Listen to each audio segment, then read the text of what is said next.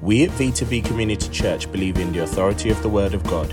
We teach and expound from the Scriptures, which forms the foundation of our faith. We pray that this message blesses you. Even though the storms may come, we know that our battle is won. We're going from victory to victory. We're going from victory to victory. I remember when we were in Spain and when we were witnessing to a group of young people, many of them are in church today because we shared the faith with them. And many of us live our lives day in, day out, and we don't open our mouths. Can I tell you this morning, I don't care what you do in church, whether you play an instrument, you sing a song, you usher, you give out bags to visitors. That's not your primary. I said that's not your primary. I don't care what job you do. You may be a doctor, you may be a nurse, you may be a lawyer, you may be an accountant. That's not your primary. You may be a husband, you may be a wife. That's not your primary. Your primary purpose on this earth, each and every one of us in this room, is to win the lost to Christ. And many times we hear the messages, it's kind of, there's two things that makes people, their spirits drop, is when you talk about money and you talk about souls. But this morning, we're not going to drop in our spirits, we're not going to get depressed about it, but we're going to wake up to the fact that unless I open my mouth, there are connections I could have made that I'll never make, I'll never see those individuals again. I believe when Pastor met Parisha at that wedding, it was divine. Every time we come across the loss, it's divine.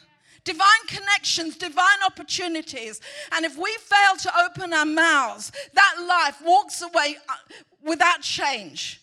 Because we failed to do what we've been positioned here to do. Can you say amen? You're not here to get married. You're not here to get rich. You're not here to have an easy life.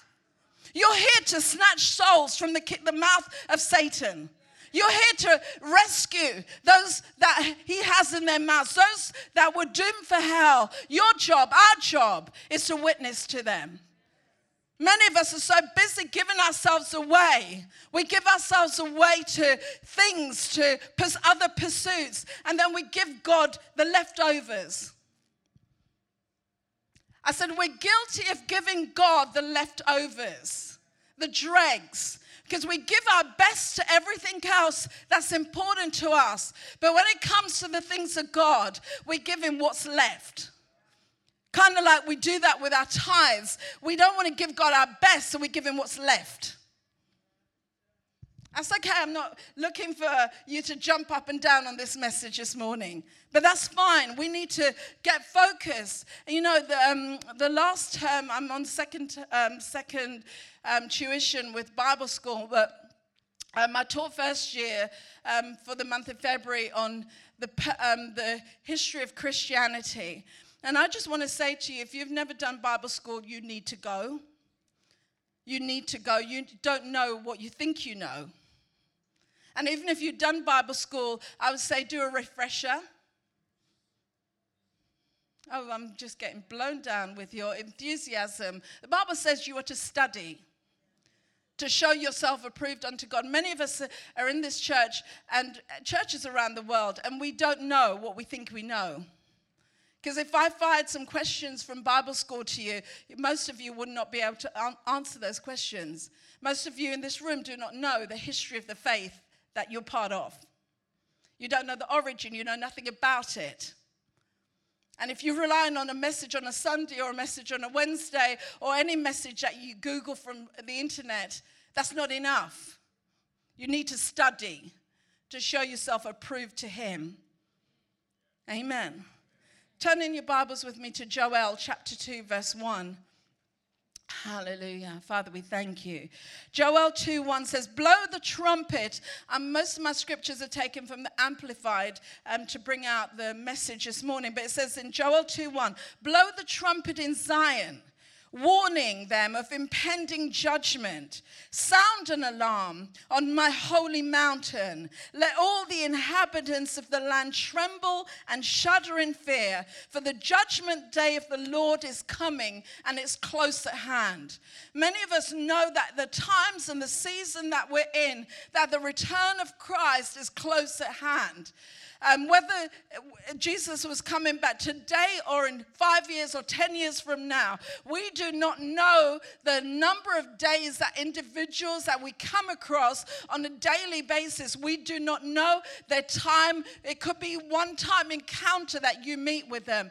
But if they die and leave this earth without having made Jesus Christ their Lord, having accepted the forgiveness of their sins, they are going to go straight to hell. God says it this way, that I'm not willing that any should perish, but that all should come to a place of repentance.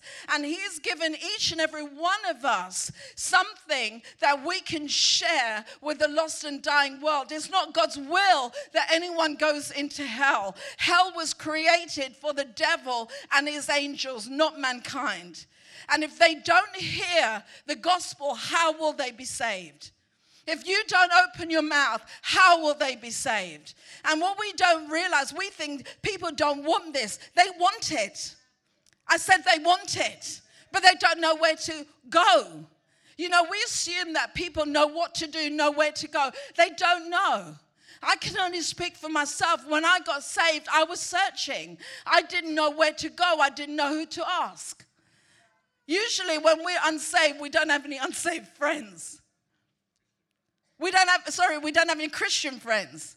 The only person I could think of was my brother at the time, who was the Seventh Day. And we invited him round because we were looking for God.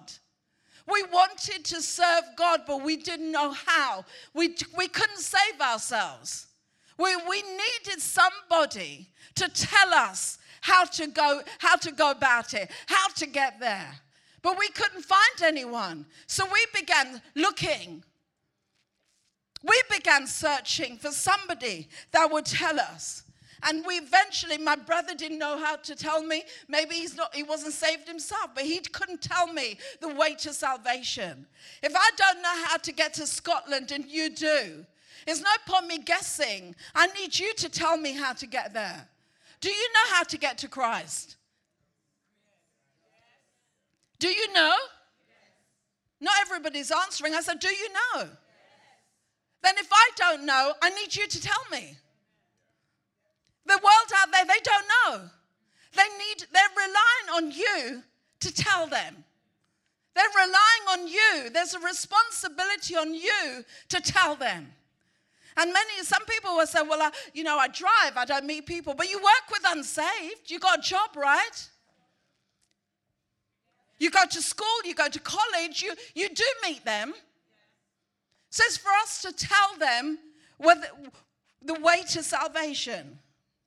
So the scripture here in Joel says it all. It says, blow your trumpet. Your trumpet is your voice. Your trumpet is your voice. And we're to warn people, to witness to them of the impending judgment. We can't sound the alarm if we ourselves are spiritually asleep or distracted with the trinkets of the world. Many of us today are busy playing with the trinkets. You know, the trinkets are the stuff you're going to have to leave behind. We're busy distracted with the trinkets and the sparkly things that surround us in this world. But none of that stuff is any good to you in heaven. You neither can take it there. The Bible said where moth or rust will corrupt, or where thieves will break through and steal. That's not your focus. Our focus should be on the Father's kingdom and his business. We can't sound the alarm if our passion is more for the things of this world than they are for the kingdom of God. And if we are honest in this room, we should all put our hands up and say, I'm more concerned about my kingdom than I am about his. We will go to such great lengths when it comes to making money. We will give so much time when it comes to making our lives more prosperous, more wealthy, but we give God the dregs of our day. Many of us, he doesn't even get that.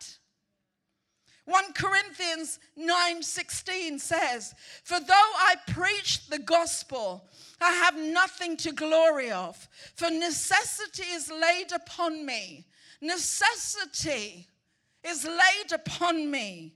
Yea, woe is unto me if I preach not the gospel. Woe is unto me if I preach not the gospel. He's saying, don't pat me on the back because I witness and preach and proclaim. Don't applaud. Yes, Pastor's witnessed to people, shown you some people that he's personally witnessed and led to Christ. But don't clap and applaud for that. We should get excited about the fact that we have brought people. It's not good enough that you sit back and you look at people that's brought by other people. Each one of us in this room should have somebody that we have brought to church that will give their lives to Christ today. Every single week. I've lost you. He says, don't pat me on the back, Paul's saying. I witness and I preach and I proclaim. I have to do these things. And when we get to the place where we recognize and regard witnessing as something, I have to do this. I have to do this. I have to do this. It's in my bones. I have to do this. He's saying for me, witnessing is not an option. Tell your neighbor, witnessing is not an option. It's not for the pastor. It's for everyone. I said it's for everyone. And we can't say we're shy. You're lying. Don't tell me you're shy. You're lying. Because when you're ready, hello, when you're ready, you talk. Let someone upset you and you find out how you talk. I've seen people that didn't have no mouth. They act like a mouse. But you get on the wrong side of them. You see their mouth is really open. So don't tell me. That's a lame excuse. Don't tell me you're shy. We went from being saved 1 minute, and yes, I was shy. Extremely shy. Didn't have confidence to talk to people. 2 days later, though, I found myself on the streets of London witnessing to people. I found myself sitting on the side of a street on the pavement with homeless people who were sitting in cardboard boxes wrapped up in cardboard to keep themselves warm at night. You know what that did for me? Because we don't expose ourselves to that. We have no compassion for them. You know what that did for me? The first time I went out, I cried like a baby. I didn't know people lived like that. Because I was in my comfortable zone. I didn't know people lived on the streets. I didn't know people slept on cardboard boxes. And it broke my heart open to the point where compassion began to flow. And every single week, we would take our time. We weren't partying. We weren't going to nice restaurants. We weren't having this major social life, which is what you guys do today. It's all about the social. No, it's not. You've lost your focus. You've lost your focus, I said. We were praying for hours in our flat with a group of other like-minded believers. And we were interceding for the lost. Then we would load up in our cars at midnight, 1 o'clock in the morning. And you'd find us in the embankment. You'd find us at Trafalgar Square. You'd find us at King's Cross, where the prostitutes were. You would find us in Balham, where the prostitutes were. People that were in darkness, we needed to bring the light. Our light in this room isn't affecting anyone. It needs to get into dark places. And we began to witness to people. And we, not bragging, but we cleaned up Balham. Balham was like, if you went Balham in the evenings, it was pure prostitutes. And here I am, no excuses, heavily pregnant. I was heavily pregnant with Danny. And I would try and cover it up with my coat because I needed the men. Because we weren't just going after the prostitutes, we were going after the men that were coming there for the prostitutes. And the men would pull up on the curb. And I remember we'd lean in the window like we're going to make a deal or whatever prostitutes do. And they would say, how much? And I said, Jesus loves you. Do you know Jesus died for you?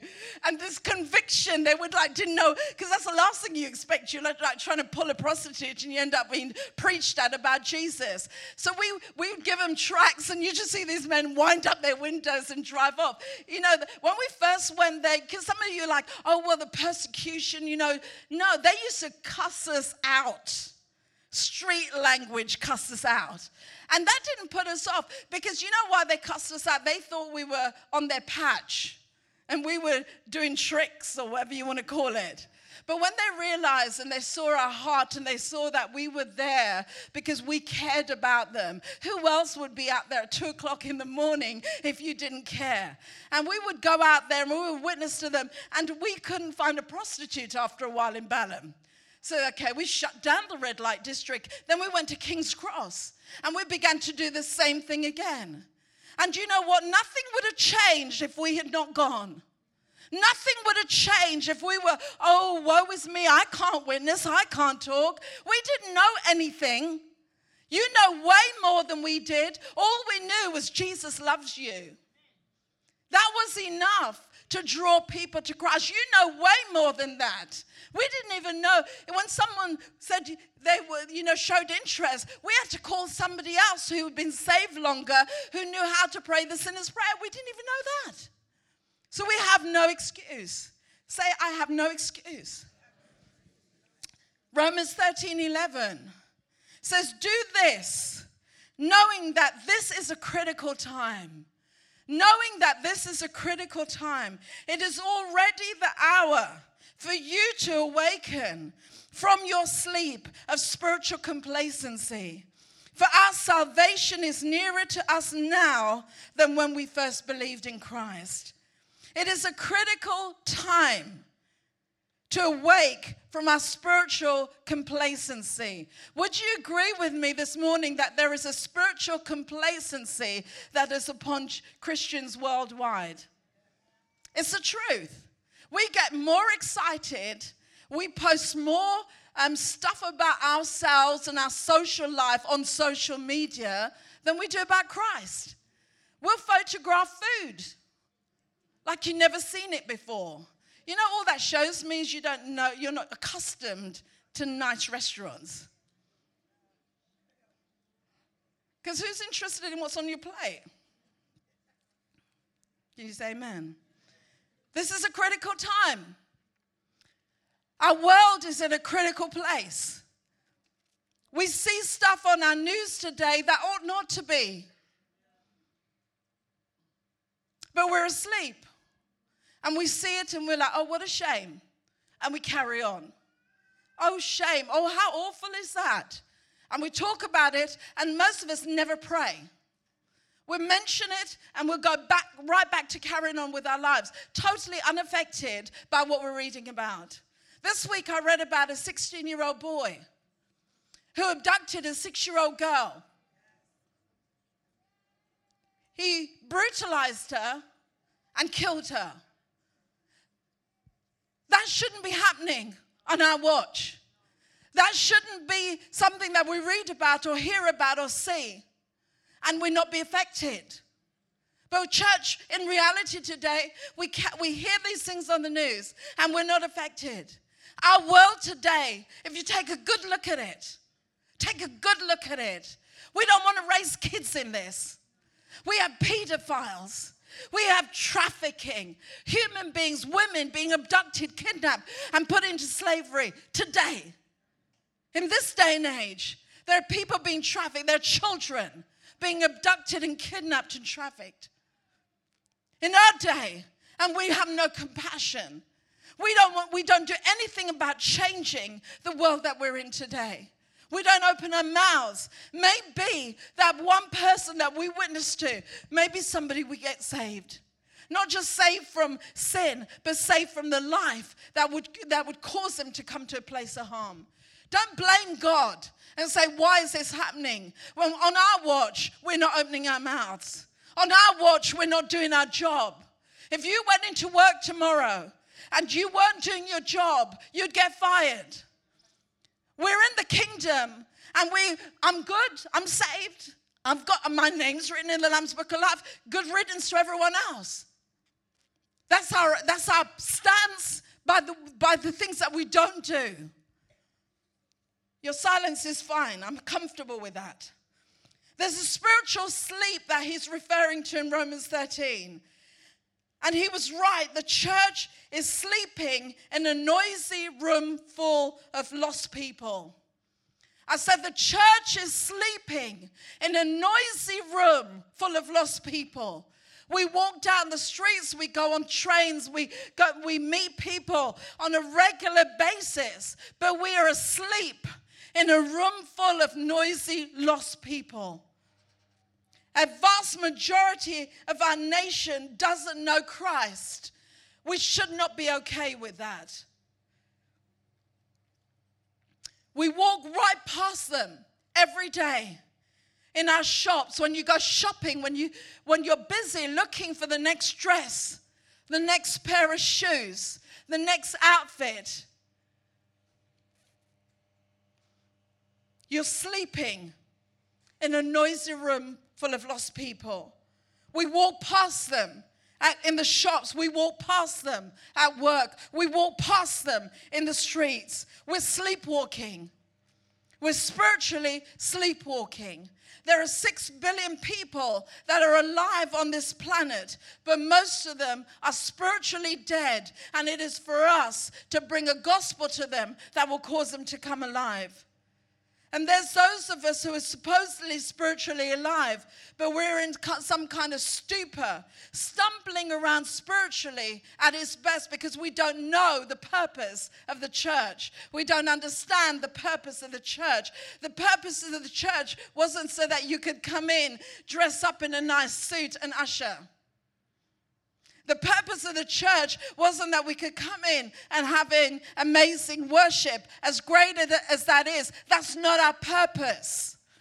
Look at the church when it began. Read your Bibles again. The book of Acts. The church began, and the moment that they began preaching, thousands upon thousands were saved. The gospel was taken not just in Jerusalem, but from there, those disciples that we read about, those men who, before they got born again, was insecure, afraid, all kinds of stuff. But the moment they accepted the Christ that we have in our hearts, they were transformed, and they went everywhere.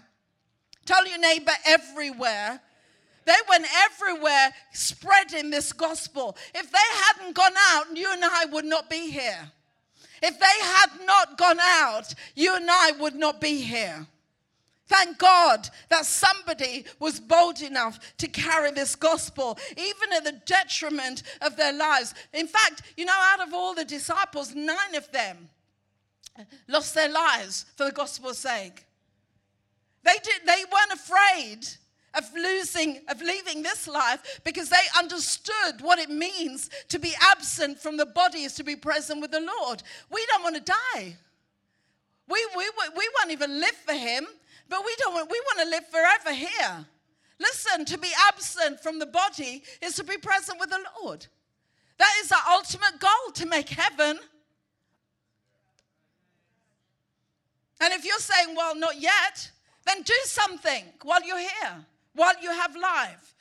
When someone dies, once you die, you lose the ability to choose where you spend eternity. We know that. Once you die, the state you die in is the state that you remain in. You know that. So once somebody leaves their body, their physical body, or they get to a place where they have to depart and they've not made a decision to accept for them what Jesus Christ did on the cross, because the Bible tells us you cannot enter heaven. Jesus is the only way. It's not all religions lead to one place. There's only one way into heaven. And when we don't understand our faith, when we don't understand Christianity, we believe that lie. Let me tell you, it's not everyone will come before the judgment seat of Christ. But there is only one way to heaven, and that is through Jesus Christ, accepting him as Lord and Savior.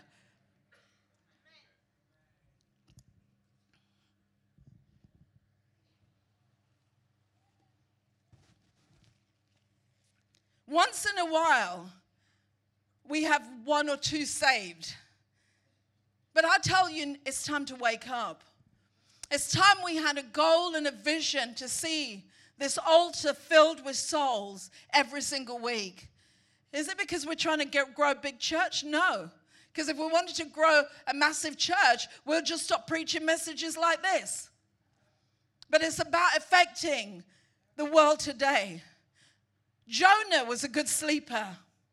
He slept the sleep of, I'm not concerned. God told him to preach to the Assyrians in Nineveh, but he went the opposite direction, like many of us today. He boarded a ship and he went to sleep. A sleep of, I'm not concerned. It wasn't that just that he didn't care if they went to hell. In fact, Jonah wanted God to punish those people. That's why Jonah didn't want to go there, because he knew that if he went and preached to them, that God would save those people. So Jonah wanted them to go to hell. Do you want people to go to hell? Do you want the wicked to suffer? That wasn't a very good no. I'm not convinced. I said, do you want the wicked to go to hell? Then preach. Stop looking for this pulpit. This isn't the one you're called to. This is mine and pastors and whoever we invite to preach in here. Stop looking for an opportunity when you have pulpits on every street corner. You have a pulpit in your street. You have a pulpit in your workplace. You have a pulpit wherever you want to establish one. Can you say amen?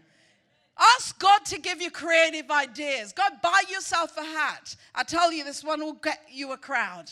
Go buy yourself a hat. Put it down in the middle of somewhere very public and begin to scream at the top of your voice, it's alive. It's alive. It's alive. They're going to look at you. You know what? People's nosiness, their curiosity, they're going to want to see what's alive. And you know what's under the hat? Your Bible.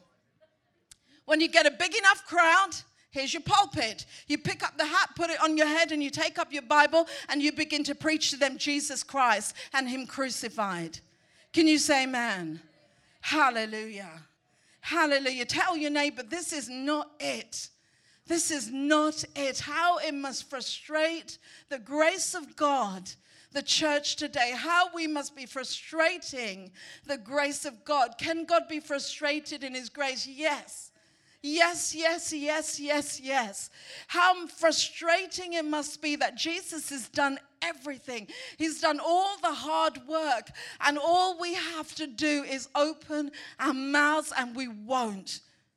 We frustrate the grace of God, and then we come with our beggar's hat, and we're like, God, bless me with this. God, give me a husband. God, give me a car. God, give me. But you won't give him nothing. You don't give him squat, but you always got your hand out. We frustrate the grace of God. And we have the audacity to even get mad at God for not giving us the things we ask for when we give him nothing. Let me tell you something. You don't do God a favor coming here today. You may think, well, I've done it. I've done my job. God must be well pleased with me. He's well pleased with you when you do this. This is where he's well pleased. Well done, good and faithful servant. Well done, good and faithful servant. When you're doing the word, when you recognize this is the purpose of the church, this is our reason why we're here. Until this gospel is preached to the ends of the world, he cannot come. Until we begin to have a passion to see people saved. Let me tell you something, church. When you're busy about the Father's business, you ain't got time to be sweating about the nonsense we sweat about. Oh, I'm offended. Oh, whatever. Oh, I'm hurt. Whatever. Do the work, kingdom business. You won't have time to be introverted when you're seeing people come into the kingdom. Can you say amen? We can shake our heads at what Jonah did. But what about us? Aren't we sleeping the sleep of, I'm not concerned about what's going on in my world? When we can talk to our neighbors, our work colleagues, we go to work and we can talk. We talk to our neighbors. If we see our neighbor, we'll talk to them. Our work colleagues, our friends, our families, we can talk to them about anything but the gospel. Aren't we sleeping the sleep of, I'm not concerned about where you go? Is there a hell or not? Is there a hell? Do you believe there is a hell? Would you like to go there? Well, why would we be happy to know that is the destination of someone else? Do we care? Do you care? I'm not even getting a response from some of you. I said, do you care? Because you know you can't just care and you don't do anything. When you care about something, you want to get involved. When we care about something, we lend our voice to it. Another example of spiritual sleep. Remember Peter, James, and John in the Garden of Gethsemane? They were asleep. Jesus was in the most desperate struggle of his life, and they slept. Jesus said to them, watch with me, pray with me. He was in the most desperate struggle. In fact, the Bible said he sweated. His sweat was as great drops of blood. He was in his most desperate struggle, and those believers were asleep. We are in the most desperate times of the history of this world, and we are asleep. We have craziness going on around the world. Do you know, someone sent me this week, that these children's videos, these things that we let our children watch, these things are put together by Satanists, I think. On YouTube, there are things like Paw Patrol. Anyone let their kids watch Paw Patrol? They time it so that there is nothing showing the first few moments when parents would be checking. But in the middle of the thing, there is things like how to open your veins up correctly, how to kill yourself. These are little kids. That's what they slipped that into the cartoon. There's another one that says how to turn on the gas without lighting it when your parents go to bed. They're teaching children about killing themselves, about killing their families. There's witchcraft. There is sexual things that's shown in children's cartoons. Because we're not awake. We're asleep. We put our children, don't look shocked, just wake up. I said, don't look shocked, wake up. Because if you're paying attention, you'll know what's going on.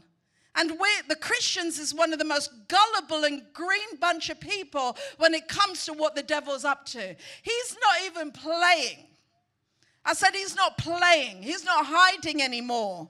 Years ago, it was all very subtle, very covered up. Now witchcraft is just prevalent. Kids are becoming witches at young ages, 9, 10, 11. They are... someone was telling me about their child going to a nursery and a little 5-year-old says, I'm a witch. Where did they learn that? Because we're not paying attention. That child says, I'm a witch. And they're like, how do you know you're a witch? Well, I travel during the night. That child at 5 is astral projecting. We're not awake. We're not awake. We're asleep to what our world looks like today. We're so cocooned and so introverted in our lives that we're oblivious to what's going on in our world today. People are being sacrificed in our world today. People are being sold into trafficking and slavery in our world today. Some of you young people, you want to do these holidays and go strange places or go places by yourself. You don't realize that when you come out of the airport, there are people, traffickers, waiting to snatch you, take you, and your family will never hear from you again. That's the world that we live in today. So you thought Sodom and Gomorrah was bad? No, today's bad. We live in a dangerous world. We can't even go down anywhere without protection today.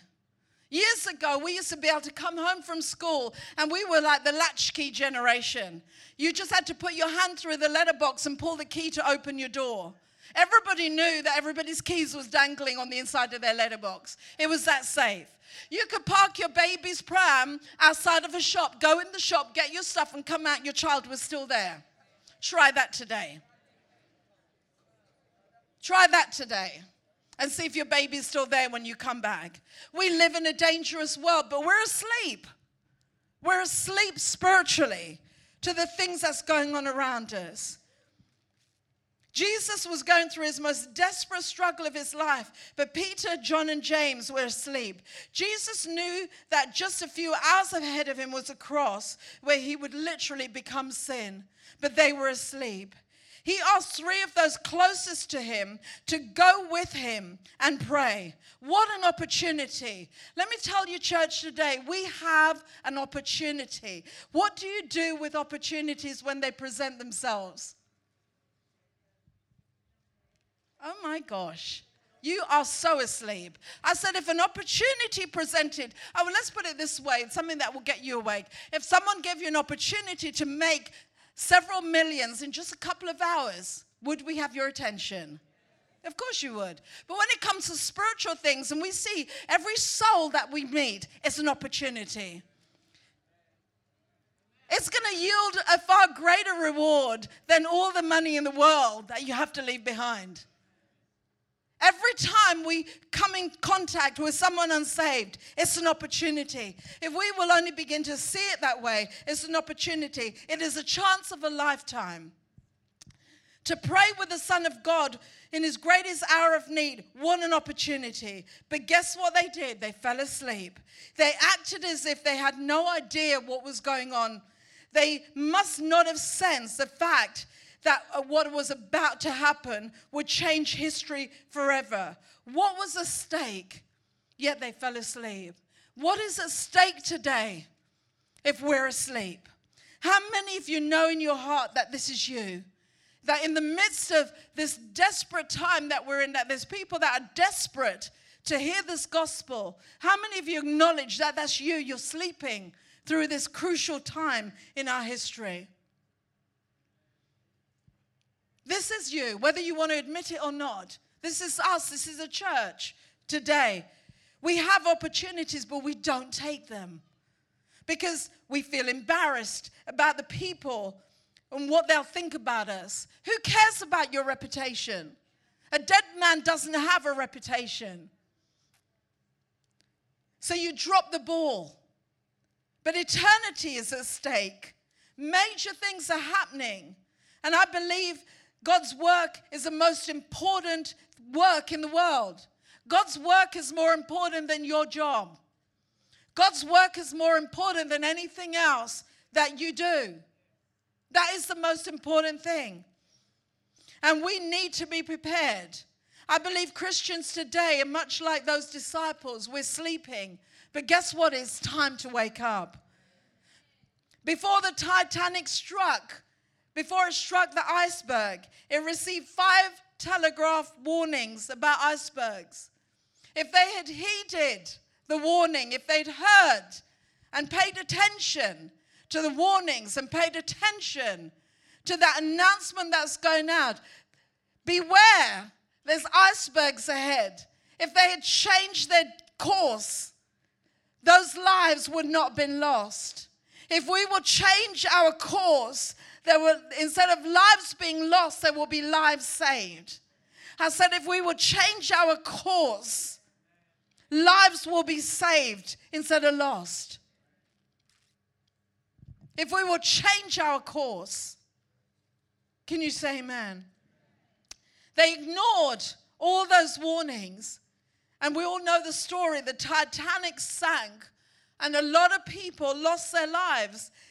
It really wasn't about the inadequacy of the amount of, or the lack of lifeboats. Because we can blame that as a reason for people losing their lives. We could blame the fact, we could put it on the fact that they said, not even God can sink this ship. We could say that was the reason. But if only those who had the ability to change course listened. We have the ability, the God-given ability to change the course and the direction of people's lives. But if we don't listen to what God is saying to us today, lives will be lost on your watch. Lives that you were called to touch and reach. People that you meet that I don't meet. There are people that we meet. Everywhere we go, we're mindful of this gospel. We're mindful that we are God's alarm, God's mouthpiece, God's horn to let people know you need Christ. Whether we're at a restaurant, we're always thinking souls. We could be out for a dinner, for a lunch, wherever we find ourselves. We are mindful of the Father's kingdom. We're mindful of the Father's business. We will be at dinner and we're witnessing to the waiter serving us. We get into a taxi cab and guess what? We're witnessing to the driver. We do it all the time. We're mindful of the people God puts us in contact with, the paths that we cross. I don't want to stand before God and for him to tell me that because you didn't open your mouth, that person is in hell because of you. How many people have slipped through the net and gone into that place of hell because we didn't open our mouths? How much blood is on our hands? And it's quiet in V2V Church today, but that's okay. Let the Holy Spirit convict your heart. How many of us have blood on our hands? How many of us have blood on our hands? 35 minutes after the final warning to the Titanic, they were sinking. They had 35 minutes to change. Tell your neighbor it was enough time. But then you get to a place where you run out of time. So he's listening to the alarm and acting on the moment of the alarm. When that alarm sounded today, you were packing up your bags. Some of you already were on your feet. You were ready to act straight away on the alarm. Ushers were scrambling because we didn't tell them we wanted it to be authentic. Ushers were getting ready to go into fire drill. They didn't know because we hadn't pre-warned them. They didn't know if it was real or this was a test. But we were ready to move. Because we heard an alarm. I pray today that you are ready to move because you hear this alarm. And I believe that God impresses on my spirit because it is time to awake out of sleep. It is time to awake out of sleep. The ship sank. History records that crew as criminally complacent. The crew were regarded as criminally complacent. What will this generation go down in the records as being? What will our generation go down in the records of? Will we be known in history as being criminally complacent when it comes to the gospel? Turn with me to Luke chapter 9. Hallelujah. Thank you, Holy Spirit of God. Thank you, Holy Spirit of God. Thank you for conviction. Thank you, Father God, for change. Even as your word is preached, I release my faith for change in this church, in the hearts of the believers, even those listening. Father God, I pray that we will shift our focus to our true purpose. Luke chapter 9 from verse 1, I'm reading from the Amplified 1 through to 6. Jesus called together the 12 disciples and gave them the right to exercise power and authority over all the demons and to heal diseases. Verse 2, then he sent them out to preach the kingdom of God. I said he sent them out to preach the kingdom of God and to perform healing. And he said to them, take nothing for your journey that might encumber you, neither a walking stick, nor bag, nor bread, nor money. Do not even have 2 tunics apiece. Whatever house you enter, stay there until you leave that city to go to another. And as for all those who do not welcome you, when you leave that city, shake off the dust off your feet, breaking all ties with them, as a testimony against them that they rejected my message. Verse 6, so they began going from village to village. What were they doing? Preaching the gospel, healing the sick. We are called to preach the gospel, heal the sick. Preach the gospel, heal the sick. Preach the gospel, heal the sick. Preach the gospel. What's the purpose of the church? Preach the gospel, heal the sick. Not conference to conference. Not running around looking for the next place to get blessed. Preach the gospel, heal the sick. Preach the gospel, heal the sick. Say it with me. Preach the gospel, heal the sick. Say it again. Say it again. Now say, I am called to preach the gospel and heal the sick. Say it again. Say it again. Say it like you believe it. Say it like you're going to do it. I'm not convinced. Say it like you're going to do it. We are called to preach the gospel and heal the sick. How are they going to heal themselves? So we're touching them spirit and body. Preach the gospel, heal the sick. That's what we're called to do. Not fight amongst each other. Not be jealous of each other. Not be fighting for positions in church. Not be fighting for platforms. But we are called to preach the gospel, heal the sick. Hallelujah. Hallelujah. Preach the gospel, heal the sick.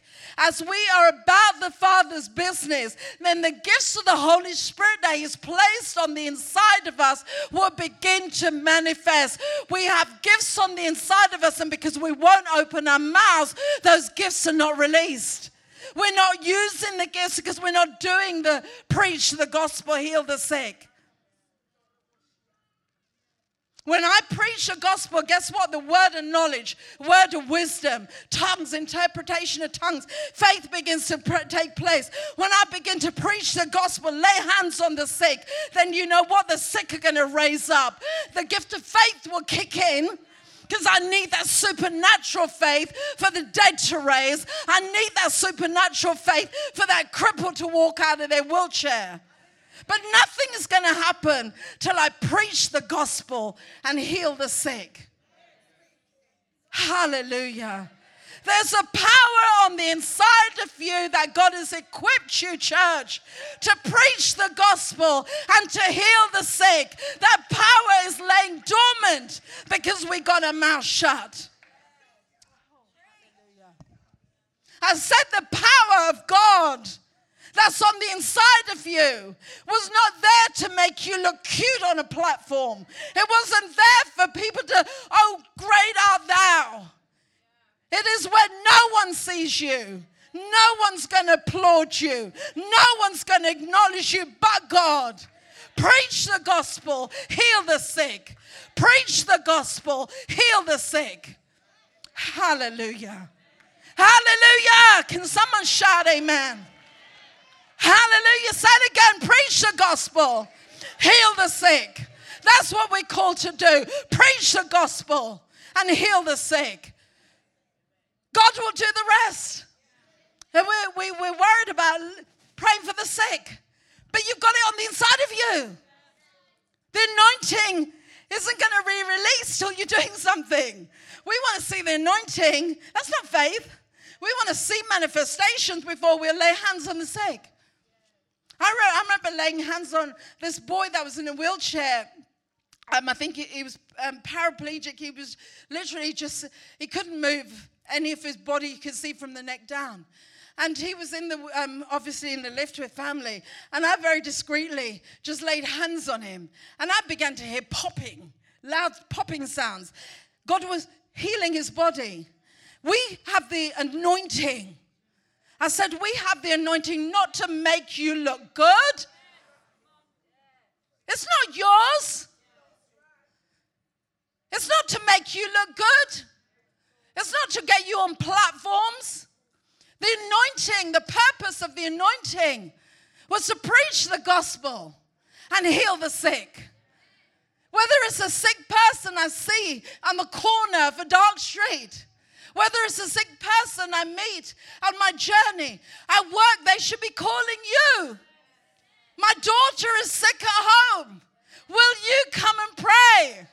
My husband is sick. My auntie is sick. My friend is sick. Will you come and pray?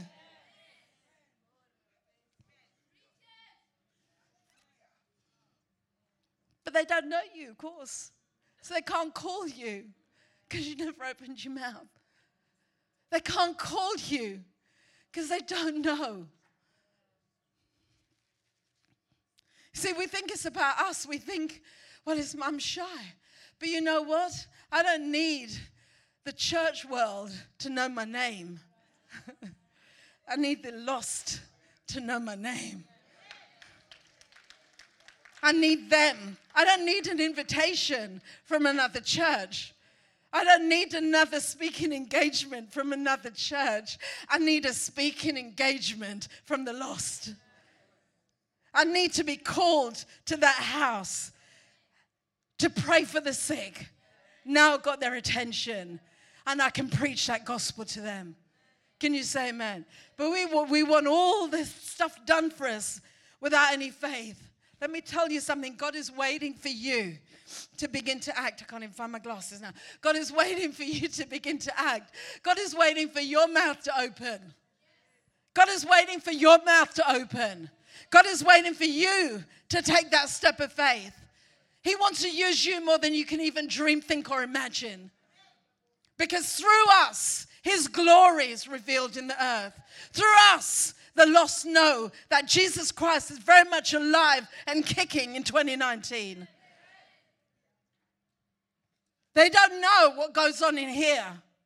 But it's when we get out there, we take what we've gathered in him, we take it out there. All that information that we have stored up, we take it out there and we begin to share Jesus Christ and him crucified. Guess what? That's the only platform you'll need. Can you say amen? Hallelujah. Hallelujah.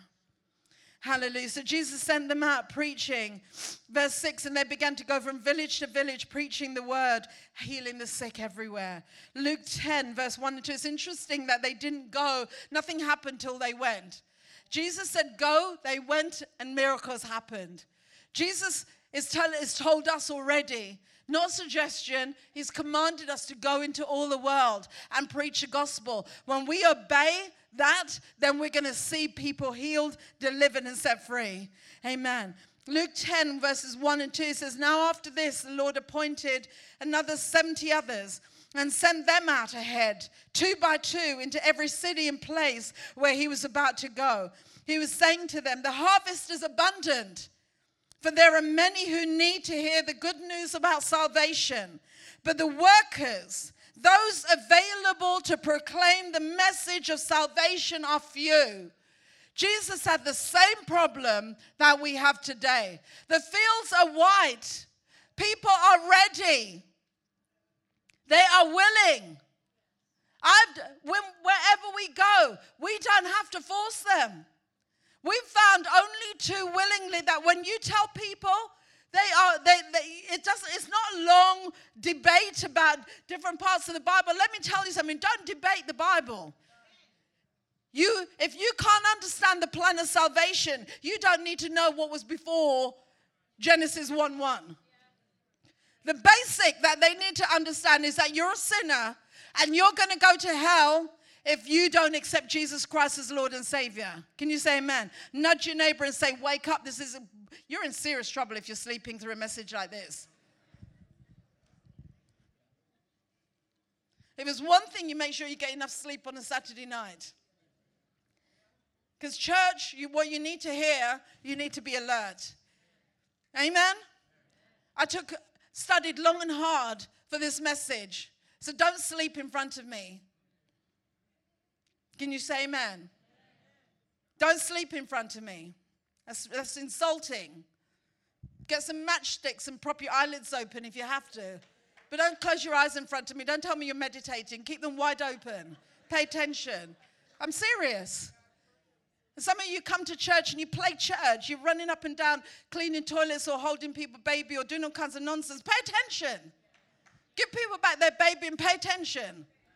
You go out there and you chat and you go out there like your baby's... It's just because you don't want to listen. Unless your baby is actually disrupting, you sit your behind down and listen to the word. I'm serious. Pastor gave back the baby.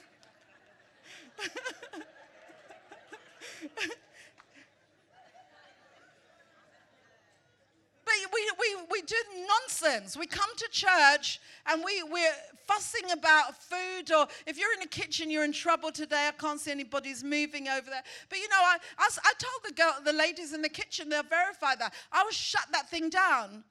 Because to me, the word is more important than feeding your physical body. I will shut that down if you're in there cooking while service is going on. That's nonsense. Don't be cleaning toilets when service is going on. Some of us have an attention problem. We're worse than a 5-year-old. Small children have a short attention span. Some of you are grown adults and you have a short attention span. Have I got your attention again? Amen. So the harvest is waiting for us. But who will wake from their spiritual apathy and get out there in the harvest field? I love to look up words, because I don't assume everyone understands or even going to take the time. But the word apathy was a really interesting word. Apathy says lack of interest. This sums up how we are when it comes to preaching the gospel. Lack of interest, lack of enthusiasm, lack of concern. Very much sums up the church world today when it comes to soul winning. Indifference. Lack of interest, lack of enthusiasm, lack of concern, unconcerned, uninterested, unresponsive, passive, detached. That's how many of us are today when it comes to the most important job that the church has been commissioned to fulfill. If we were a factory and we were commissioned to make weapons and we're making plastic buckets instead, we've lost our focus. The church is commissioned to win souls. To win souls. I said to win souls. The church is commissioned to win souls. Not do Facebook. Not post random foolish pictures of ourselves on social media. The church is commissioned. The purpose of the church was to win souls. Who knows if you'll be the Peter that preaches and 3,000 people get saved in one sermon? You know what? It's not going to happen in here. How do 3,000 souls get saved except you go where there's 3,000 unsaved souls? Peter didn't preach to the saved. He preached to the lost. We want to preach in here. We're all saved, pretty much. If we want to see 3,000 get saved, you know what? I'm going to have to find somewhere where there's 3,000 unsaved people. In fact, there's more than 3,000 because I'm sure they didn't all get saved. We have to get out where they are. Can you say amen? Hallelujah. Hallelujah. The early church did not keep their faith to themselves. Study Christian history. Those guys, we regard them as disciples, apostles. But you know what they all had in common? They were all regarded as missionaries. Because they went everywhere as missionaries, not with titles. Forget the titles. Our generation want to load ourselves up on titles. I don't need titles. I just need to recognize I'm a missionary. Amen. I said, you're a missionary. I'm a missionary. Amen. What does missionaries do? Remember years ago, missionaries would go into places where the gospel had never been. But what's happened? We've stopped. There's no missionaries going out. And if we go out into those places, we go with agendas. It's not about the souls, it's about us. I see people go out today and it's about them. It's not about the Lord Jesus Christ. It's not about the lost. It's about them. So I can post on my Facebook how great I am. How great thou art. Well, we have nothing to brag on. Can you say amen?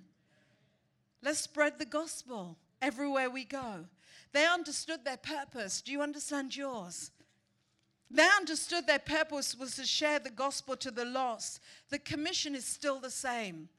I believe fundamentally that the church needs to grasp this truth and to reorder itself so that we actually get out there in the field instead of wondering why the harvest doesn't walk through our doors.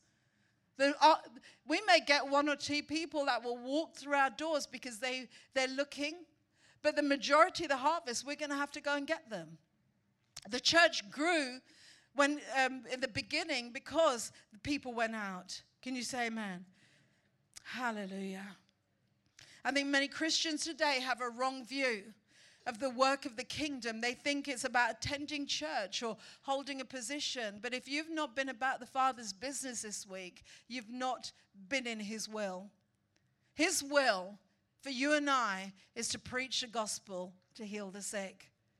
Not once in a while, not on a Saturday only, but every day. We're meeting people. We're having opportunities that are presenting themselves. And we don't see it anymore because we're not acting upon it. Hallelujah. Mark 16, verses 15 through to 20 says, and he said to them, go into all the world. To us, he says, go into all the world and preach the gospel to all of creation. He who believes in me and has been baptized will be saved from the penalty of God's wrath and judgment.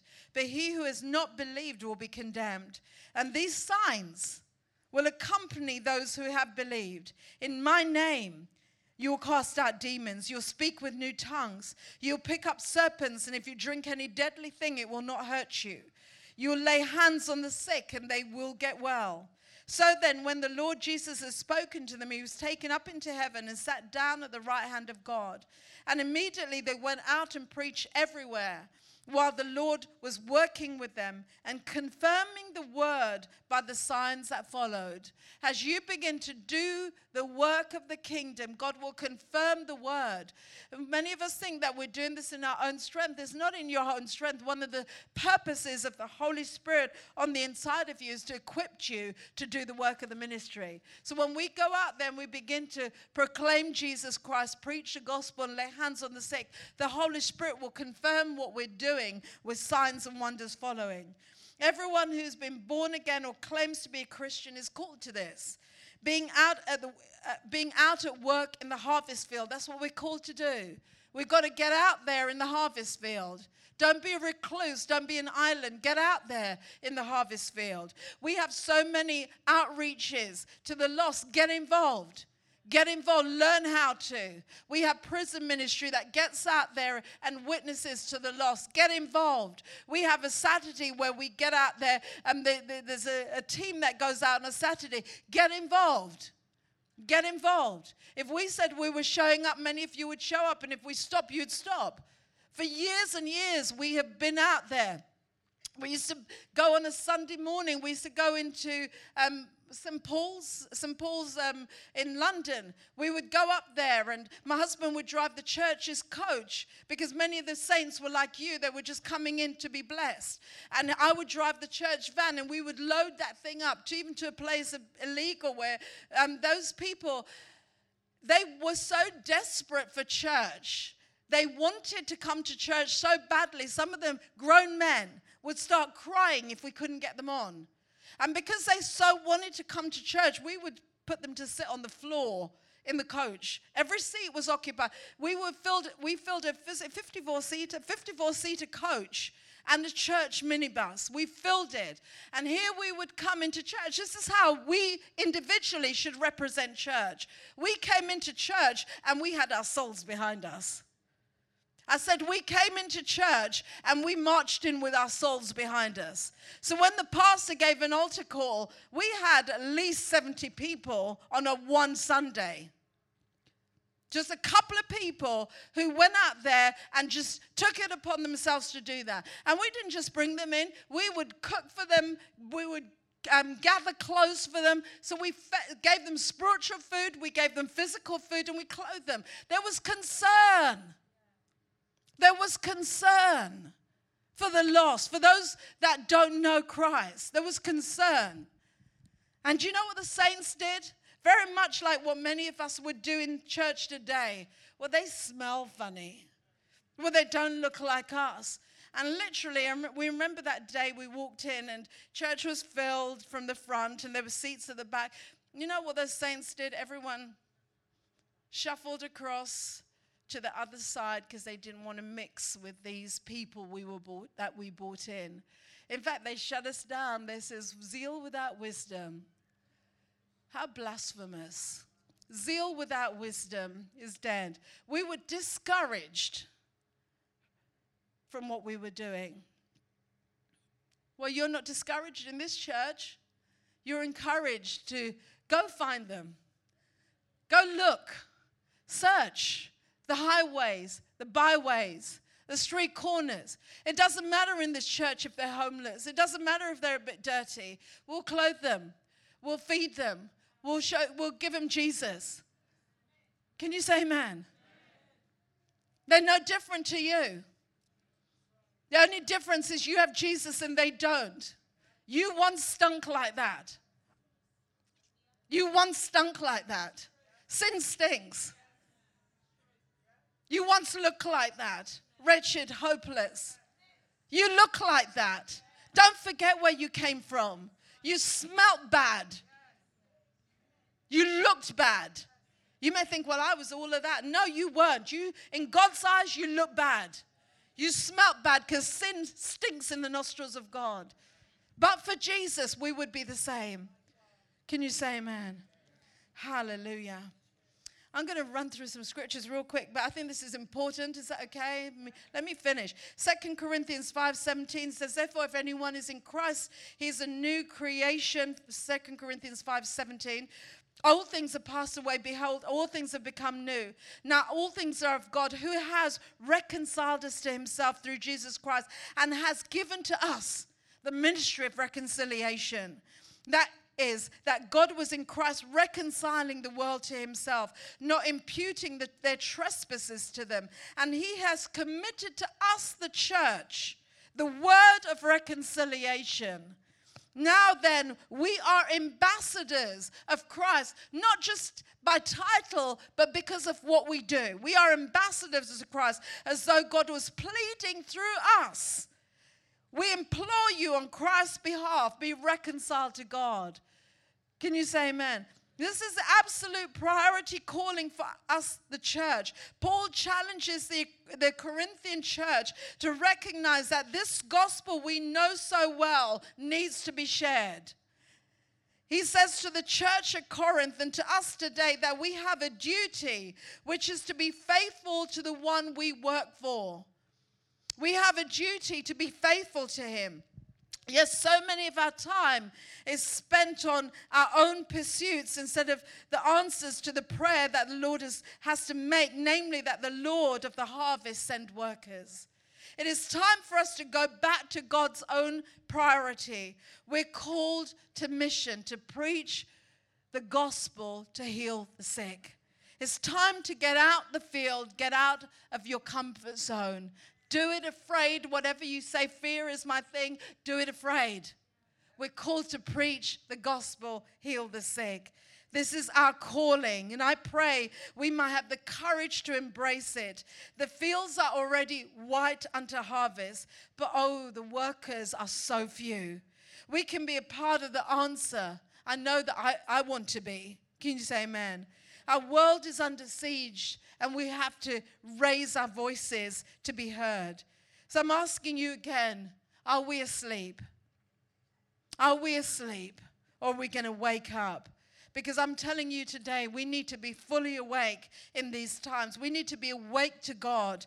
We need to be awake to what's going on in our world. We need to be awake to the imminent return of Jesus Christ. We need to be awake to the knowledge that unless we speak to people, they will die in their sins. So how loud must the alarm sound before we're fully awake? Our generation are like people that have been drugged with a sedative, and we sleep through all kinds of noise. We sleep through the alarm that's going forth today. I like this saying that Charles Spurgeon once said. He said, if sinners will be damned, at least let them leap into hell over our bodies. And if they will perish, let them perish with our arms about their knees, imploring them to stay. If hell must be filled, let not one go there unwarned and unprayed for. That's so powerful. We should not be content to watch people falling into hell, and we never prayed for them, we never witnessed to them. Jesus has entrusted to each one of us this gospel of salvation. Can you say amen? 1 Timothy 2 says, I exhort first of all that supplications, prayers, intercessions, and giving of thanks be made unto all men. We stop there. But verse 2 says, for kings and all who are in authority, and that we may lead a quiet and peaceable life in all godliness and reverence. And many of us stop there, but it says, the reason that we pray is for this is good and acceptable in the sight of God our Savior, who desires all men to be saved and to come to the knowledge of the truth. Why are we praying for our leaders? Why are we praying for those in authority? Because we want to see them saved. Not just that we have an easy life, but we want to see them saved. Romans 1:16 says, for I'm not ashamed of the gospel of Christ, for it is a power of God to salvation, to everyone who believes, for the Jew first and also for the Greek. So let us take the message of the cross and couple it with love so that people will be saved. Don't preach hell, preach love. They know where they're going, but preach about the love of God. Let them know that God loves you so much that he sent his son, Jesus Christ, to die for you. And let me close with this, an assignment for you. Don't let this message, don't drop it, don't lose it. Go home and read Ezekiel chapter 3. Verses 18 through to 21. Make it a priority that you read that today. Don't let this moment pass and you don't read that. And you see how serious that God views it when we don't witness to souls. Can you stand to your feet with me today? Thank you for listening to this message. If you'd like more information on the church, please visit us at v2vcommunitychurch.com, or you can contact us at v2vchurch@aol.co.uk. God bless you.